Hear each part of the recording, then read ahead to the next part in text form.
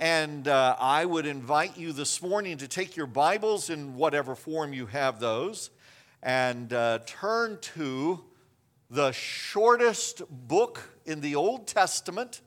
It's the book of Obadiah. It's in the back of your Old Testament. It's sandwiched between Amos and Jonah. And so we're going to look at the entire prophecy of Obadiah today. It's only 21 verses. I should be able to get done with that in about 45 or 50 minutes. It'll be a little shorter than that. But if we are going to understand the prophecy of Obadiah, we have to go back all the way to the book of Genesis. Because you're not going to get the prophecy of the book of Obadiah until you go back and consider a couple of brothers. I got to confess, I was not blessed with a brother. I am sandwiched between two sisters. That had its own strife and challenges, trust me. But over the years, I've gotten to know some friends that were brothers. I've observed brothers. And it seems that, from my observation, brothers and competition, or shall we say conflict, tend to go hand in hand. It seems that part of growing up with a brother, I see that hand, part of growing up with a brother is competition. You kind of pound on each other. You show your love by wrestling with one another, and it's just all about that. But then, I'll tell you, the brothers I know, let an outsider mess with my kid brother, and you're going to pay. You don't mess with my brother. You don't mess with my sister. Families stick together in the best of worlds. It wasn't so with these two brothers. They were twins. Literally, we find in Genesis 25 that they were wrestling with each other before they were even born, to the point where their mother was in such turmoil, she went to God and said, "Why is this going on inside of me?" And she was reminded that they're wrestling because they're going to be brothers that are in conflict, and that one day everything's going to be turned upside down, and the older will serve the younger. Their names were Jacob and Esau. Or actually, when they were born, it was Esau and Jacob. And even their birth. Esau came out first, but Jacob was holding on to his heel like, "You're not going out ahead of me." It was just that kind of turmoil that shaped their lives. Their story begins in Genesis 25, but it ends in Obadiah. Esau was a man's man. Esau was a man of the field, of the forest. He hunted. He enjoyed the great outdoors. He enjoyed the challenge of the hunt. He enjoyed bringing in the wild game. It was his thing. Jacob hung out at home. Jacob was kind of like a chef. We'll see in a minute. He made a stew so great that his brother would sell his birthright for it. But as he lived there in the tents, Jacob watched, he observed, he learned, he saw how things were planned and all, and that would serve him well. As I said, God had said the older would serve the younger. In other words, what God was saying was, Jacob is the one I've chosen. Somehow that got lost in the shuffle. So Jacob figured he would help things out. So one day Esau comes in from the field. He's a man of the field. When you're out in the field, you got to read and react. You got to see what's going on. You got to respond. And he comes out from the field, and what happened to that read and react, is he became very impulsive. And he comes in one day and he smells this lentil stew that his brother is making, and whoo, it feels good. And when you've been out traipsing around in the wilderness, up and down, it's dry, it's hot, you come in, you need food. And he said, "Sell me some, or give me some of that stew, or I'm going to die." He was a little exaggerating too. Jacob says, "Well, tell you what, I won't give you some, but I'll sell it to you. I'll sell it to you for your birthright." Now here's what that means. That means that I want you to, in essence, trade places with me.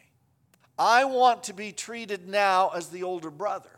And what that even means further is when our dad dies, when Isaac dies, and the inheritance is split up, I'll get the double portion. So what they did for two brothers is they would divide everything up in thirds. And so Jacob is saying, I want 2/3 of the inheritance, you get 1/3. Esau's like, dude, I'm going to die anyway, so sure, whatever. And he gets the soup.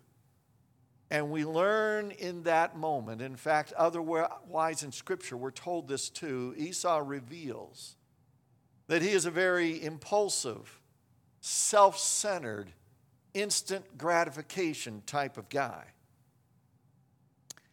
Esau goes on in chapter 26 of Genesis, and he marries 2 Hittite women and finds out that they were a source of grief to his mother and father, because Esau really didn't care about his mother and father.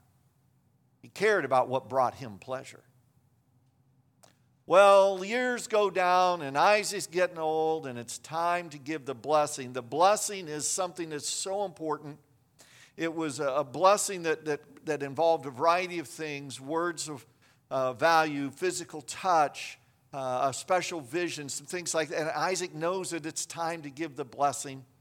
And he calls in Esau. Now, God had told Isaac, the older will serve the younger. And somehow, again, just maybe it was disregard for that. We don't know. The Bible doesn't tell us, so we don't want to assume too much. But Rebekah, Isaac's wife, hears him tell Esau, go out and get some food for me and bring it back, and I'll give you the blessing. So she conjures up a plan that shows how Isaac's taste buds had totally been obliterated. She goes out and she gets a goat and she has it butchered. She tells Jacob, take the skin of the goat, put it on your arm so that you're hairy, because Esau was really hairy and Jacob wasn't. And so, you're going to put on some of Esau's clothes and everything. You're going to go in and you're going to serve. We're going to fix this goat to taste like venison. I've had both. They don't taste alike. But when you're as old as Isaac and you can't see and your sense of smell is going, it's meat.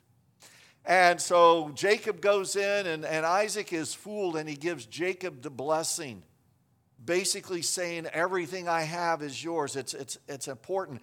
Esau comes in and he brings the venison. It's prepared just the way his dad likes it. And he says, I don't have a blessing for you. It is no end of distress for Esau.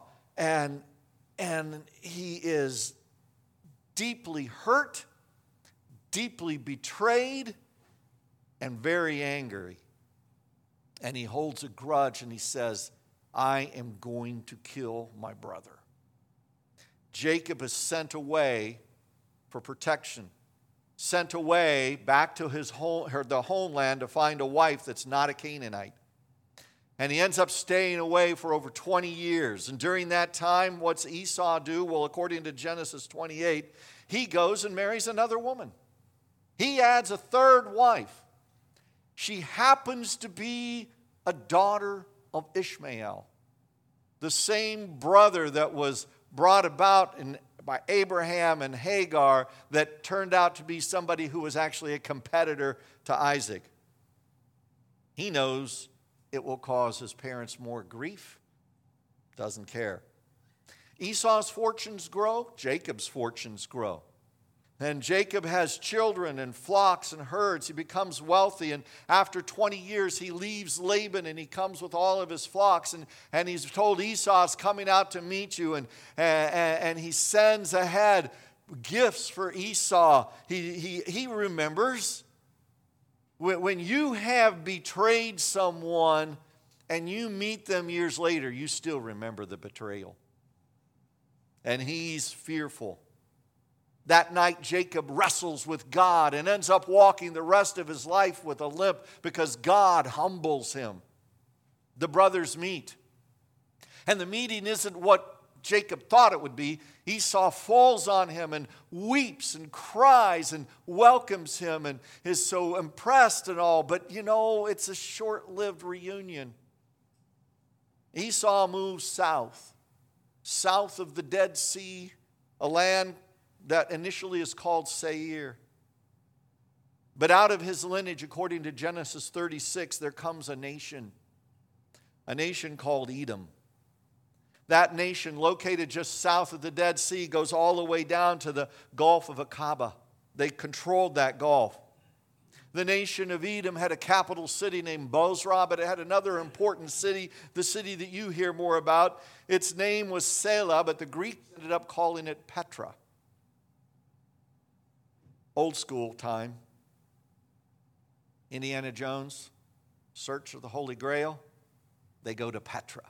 Getting into Petra was not easy. Petra was built into the cliffs of the mountains south of the Dead Sea. The entrance to Petra was maybe as wide as the aisle right here. It was very narrow. So you couldn't send a whole army in. You had to almost go in single file. They felt that they were indefensible.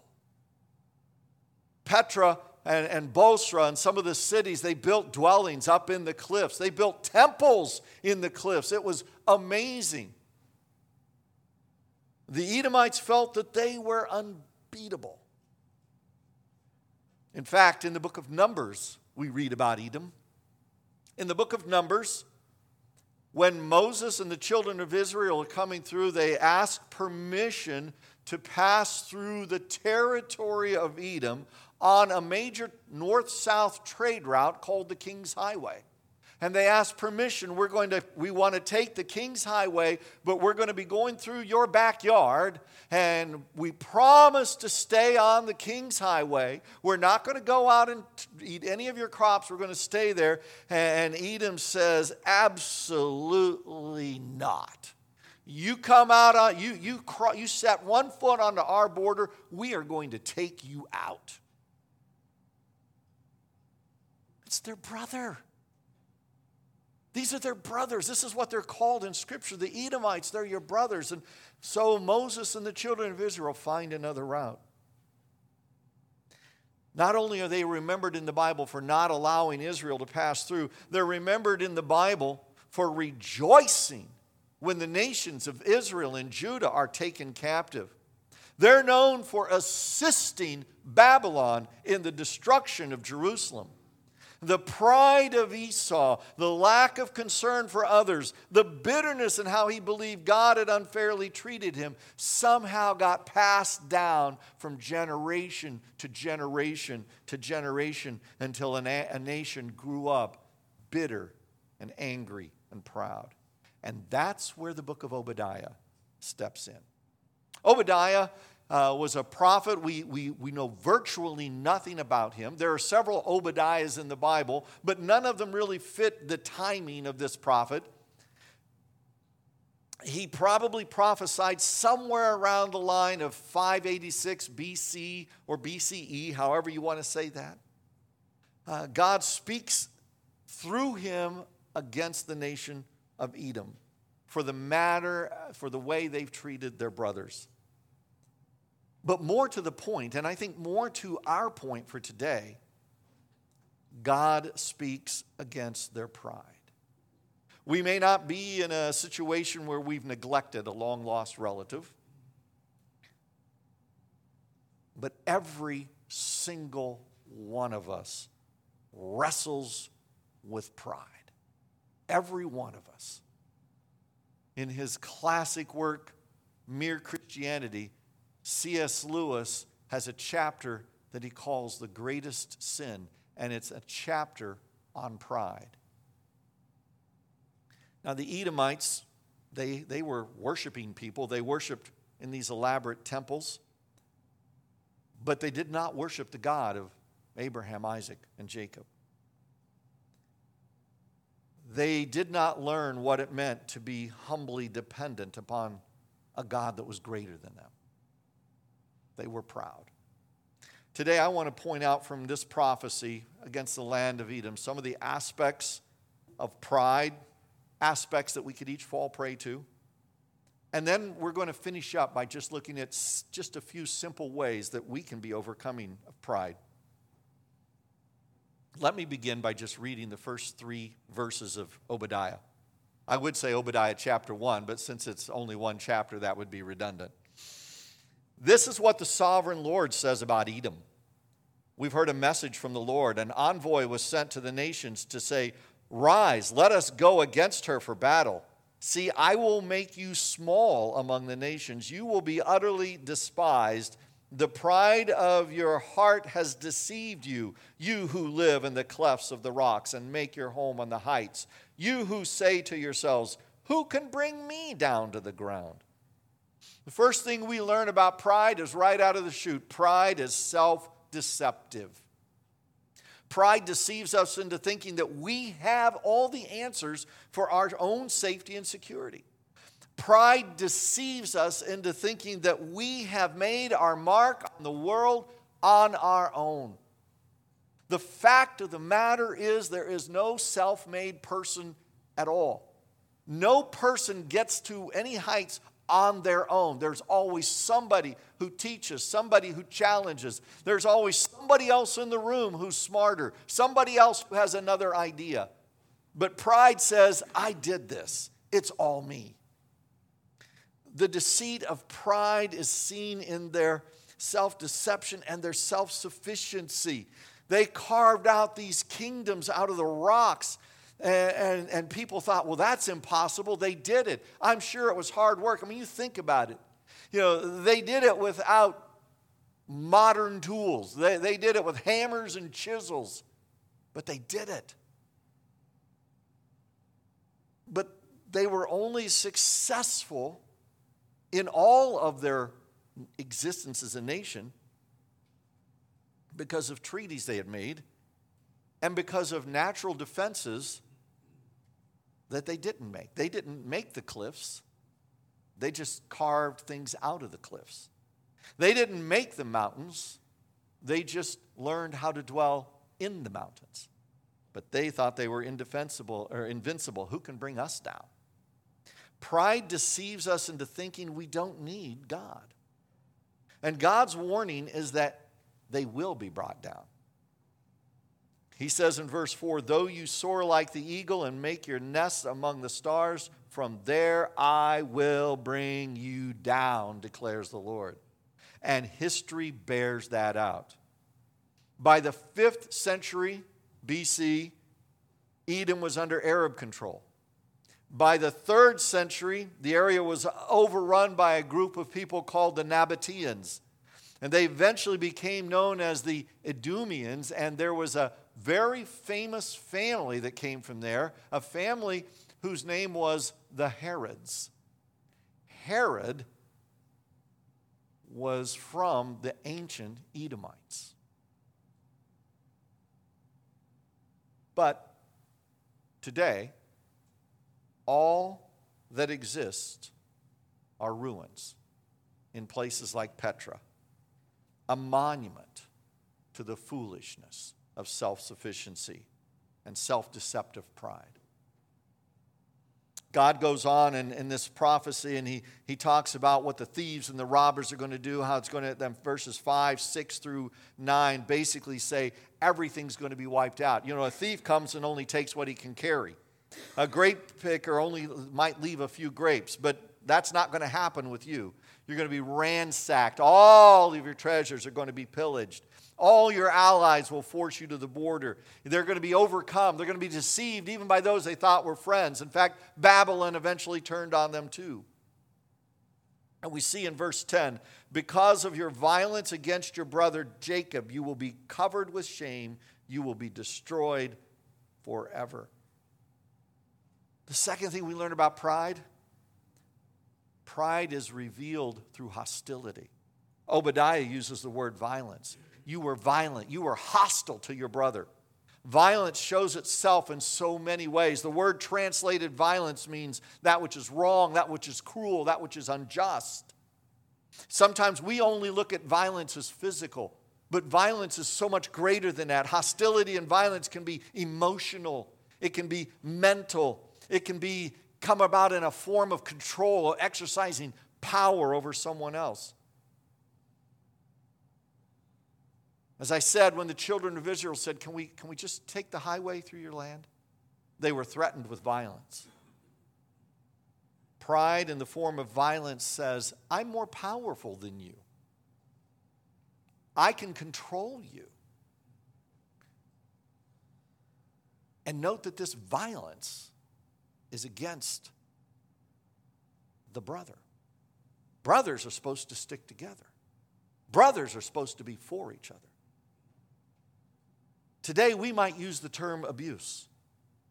Abuse and abusive behavior is pride gone mad. And God takes abuse very seriously, and He will deal with it. And God also shows great compassion to the one who's been abused, and He promises in His day His vengeance. Edom's actions were not lost on God. Your actions and my actions are not lost on God. Verse 11, on the day you stood aloof while strangers carried off his wealth, speaking of Jacob, their brother, and foreigners entered his gates and cast lots for Jerusalem, you were like one of them. You should not gloat over your brother in the day of his misfortune, nor rejoice over the people of Judah in the day of their destruction, nor boast so much in the day of their trouble. Pride is revealed through indifference. Israel's carried away, they're standing aloof. Big deal. Literally, the literal translation would be they stood on the other side. Like they're being carried away over here, we're just standing here watching. They didn't raise a finger. They didn't do anything to stop it. They thought more of themselves and more of their safety and more of their comfort than anything else. When I choose to be indifferent about your sufferings or your concerns or your hurts, then I am acting in a prideful way.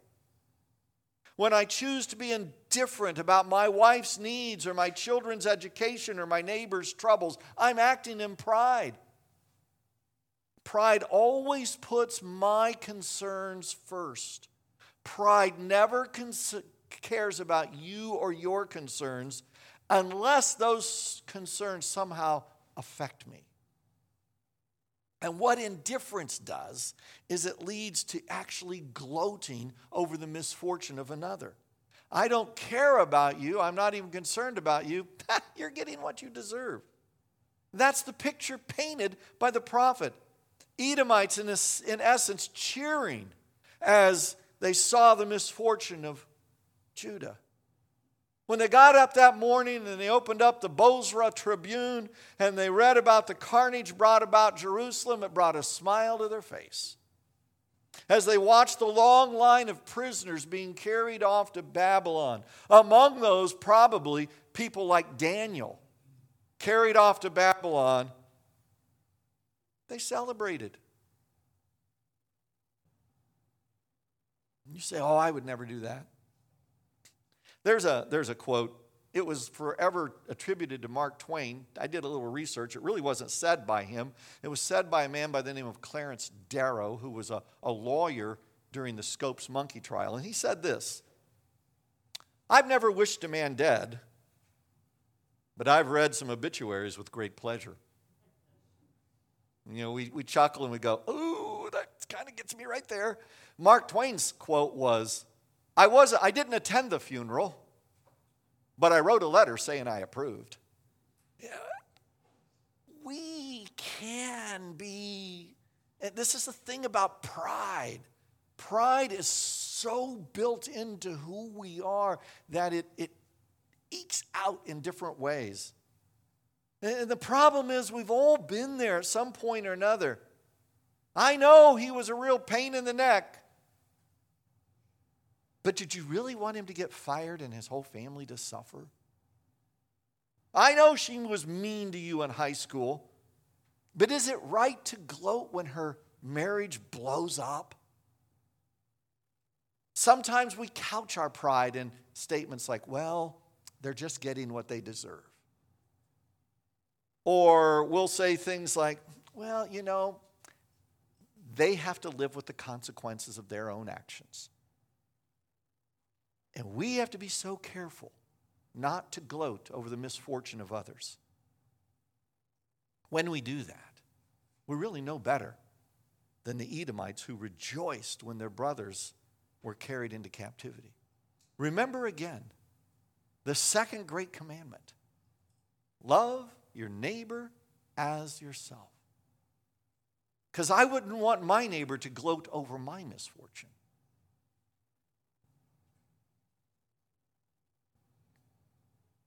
Verses 13 and 14 give us another example of pride. You should not march through the gates of my people in the day of their disaster, nor gloat over them in their calamity in the day of their disaster, nor seize their wealth in the day of their disaster. You should not wait at the crossroads to cut down their fugitives, nor hand over their survivors in the day of their trouble. Pride is revealed through exploitation. The picture here is one that leads toward a description of looting. Far beyond that, they actually attacked the fugitives, the refugees. We've been watching the news over the last few months, since February, of refugees trying to leave Ukraine. And it breaks our heart when sometimes they are attacked. That's when some civilian casualties do happen, but if you have the choice, you let the civilians go. You let them get out of there. That's not who your fight is against. But here they went after the fugitives, the refugees, the civilians. In other words, they were taking advantage of the misfortune. It's easy to do. It's easy to slip into.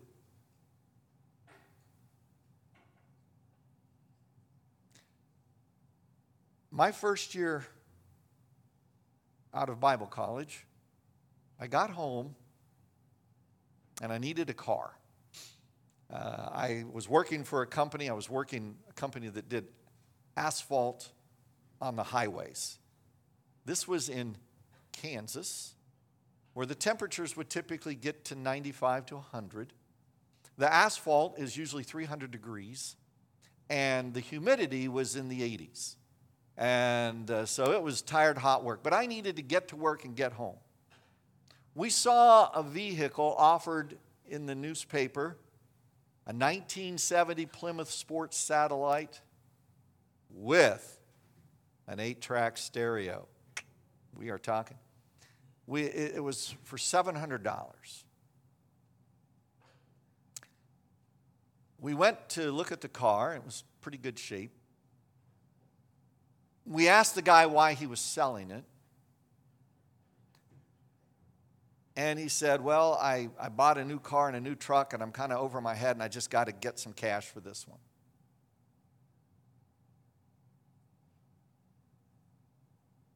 I offered him $350, and he took it like that. I exploited. I had the $700. I exploited that person's circumstance. It's so easy. I drove away saying, got me a good deal.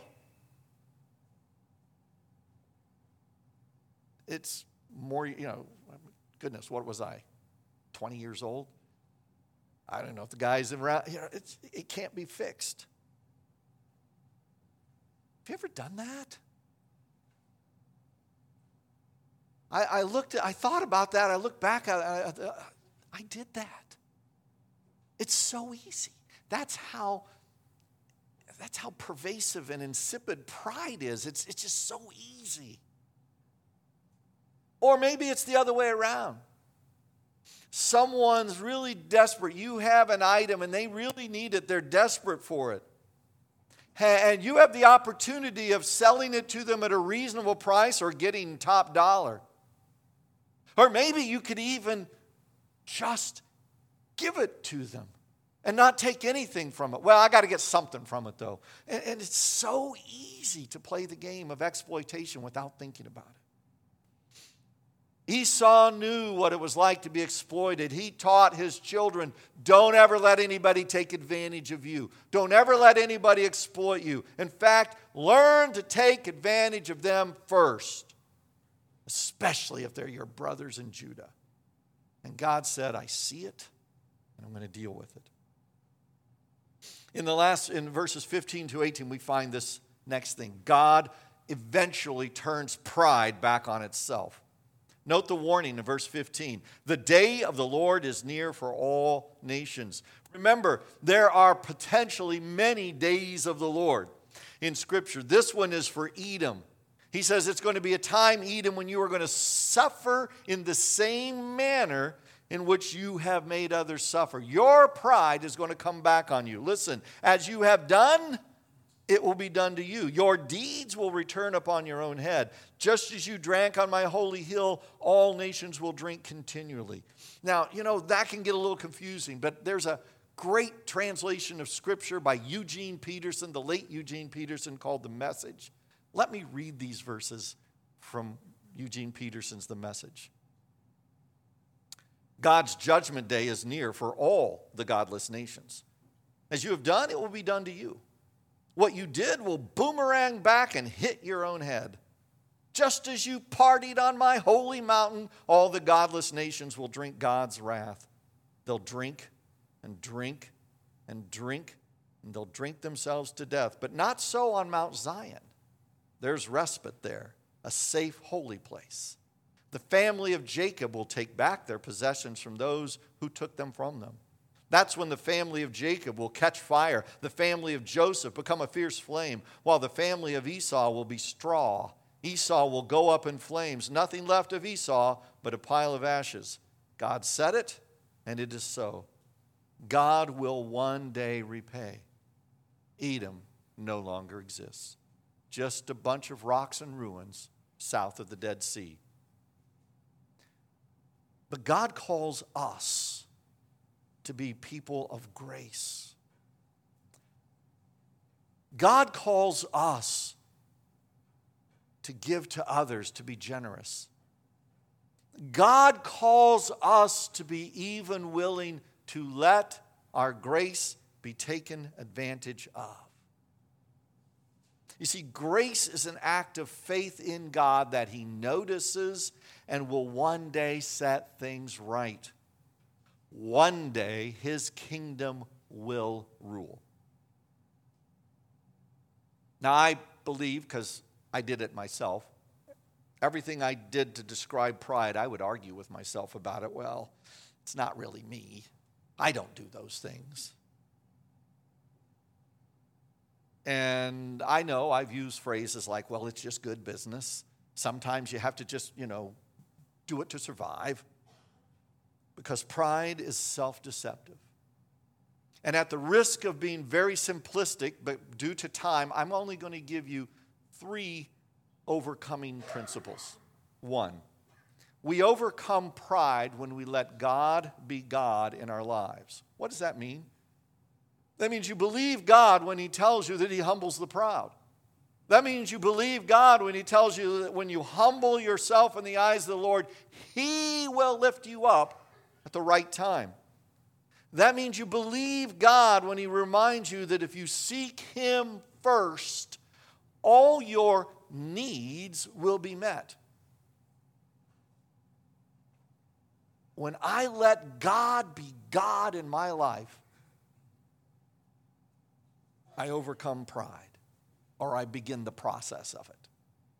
2, we overcome pride when we are dependent in relationship to God and interdependent in relationship with one another. Don't lose that reality. Dependent on God, interdependent with one another. None of us are an island. I need you. You need me. We need each other. We need community. We're at a stage of life when we get to look back and see our grandkids growing up now and things like that. But I will tell you, and I've told many people this, When my kids were teenagers, I needed good, godly, other voices in their lives. I needed other people who would speak truth to them because I knew, and I'll show my age, I knew that it came a point that my voice in my kids' lives sounded just like Charlie Brown's teacher. Wah, wah, wah, wah, wah, wah, wah, wah, wah. And and I needed that. I needed that interdependence on other people, but I didn't overly depend on those people. I depend on God for my relationship, for my security, for my strength, for my salvation. I'm interdependent because you know what? When I was a youth pastor, there were parents that needed my voice in the lives of their kids. No one knows everything all the time. In fact, that person who will never be taught, never be corrected, won't allow themselves to be challenged, thinks they know it all, thinks they have it all down, thinks they're all that in a bag of chips, that's the person who ends up being very lonely. Interdependence is the healthy expression of humility, and I think it's the healthiest form of relationship. I depend on God. I'm interdependent on others. And when I get that right, it brings the pride level down. I need other people. I need desperately God. 3, we overcome pride, or we begin the process when we see ourselves in light of the person of God. Newsflash, there is one God. He's not you. He's the creator. We're the creatures. The prophet Isaiah expressed it best. Yet you, Lord, are our Father. We are the clay, you are the potter. We are the work of your hands. Isaiah 64:8. God created and shaped and molded each of us who he wanted us to be. You have the gifts and talents and abilities you have, and they are different than the gifts and talents that I have because that's how God determined it. I need to see myself in light of the person of God. While it's not wrong to acknowledge what we do well, God has given us each abilities. I need to remember that it's not about me, it's about God. God says, I am the creator. You're the creature. Keep that order in mind. See yourselves in light of the person of God who loves you, who sent his son to die for you, who provides for you, who gave you all the abilities you have. It's about God. And when I realize it's about him and not me, I can be thankful for the abilities he's given me. I can be thankful for the things that I do well, but I submit them to him. The lesson for the nation of Edom, for all of us, is simply this. When you and I fail to respond to God's grace and depend instead only on our own wits and pride, we have everything to lose and nothing to gain. When I depend only on me, when I think I am the one who made it all happen, I have everything to lose and nothing to gain. Father, thank you for your word. Thank you for this reminder from your word. It's again like we've seen so many times with the prophets. Easy to talk about, not always easy to do. So Lord, as we go into this week, may we learn again what it means to humble ourselves in the eyes of the Lord, to remember that we depend on you, but we are interdependent on so many other people. And in fear and trepidation, I say, humble us, Lord, so that you can lift us up. In Jesus' name, amen.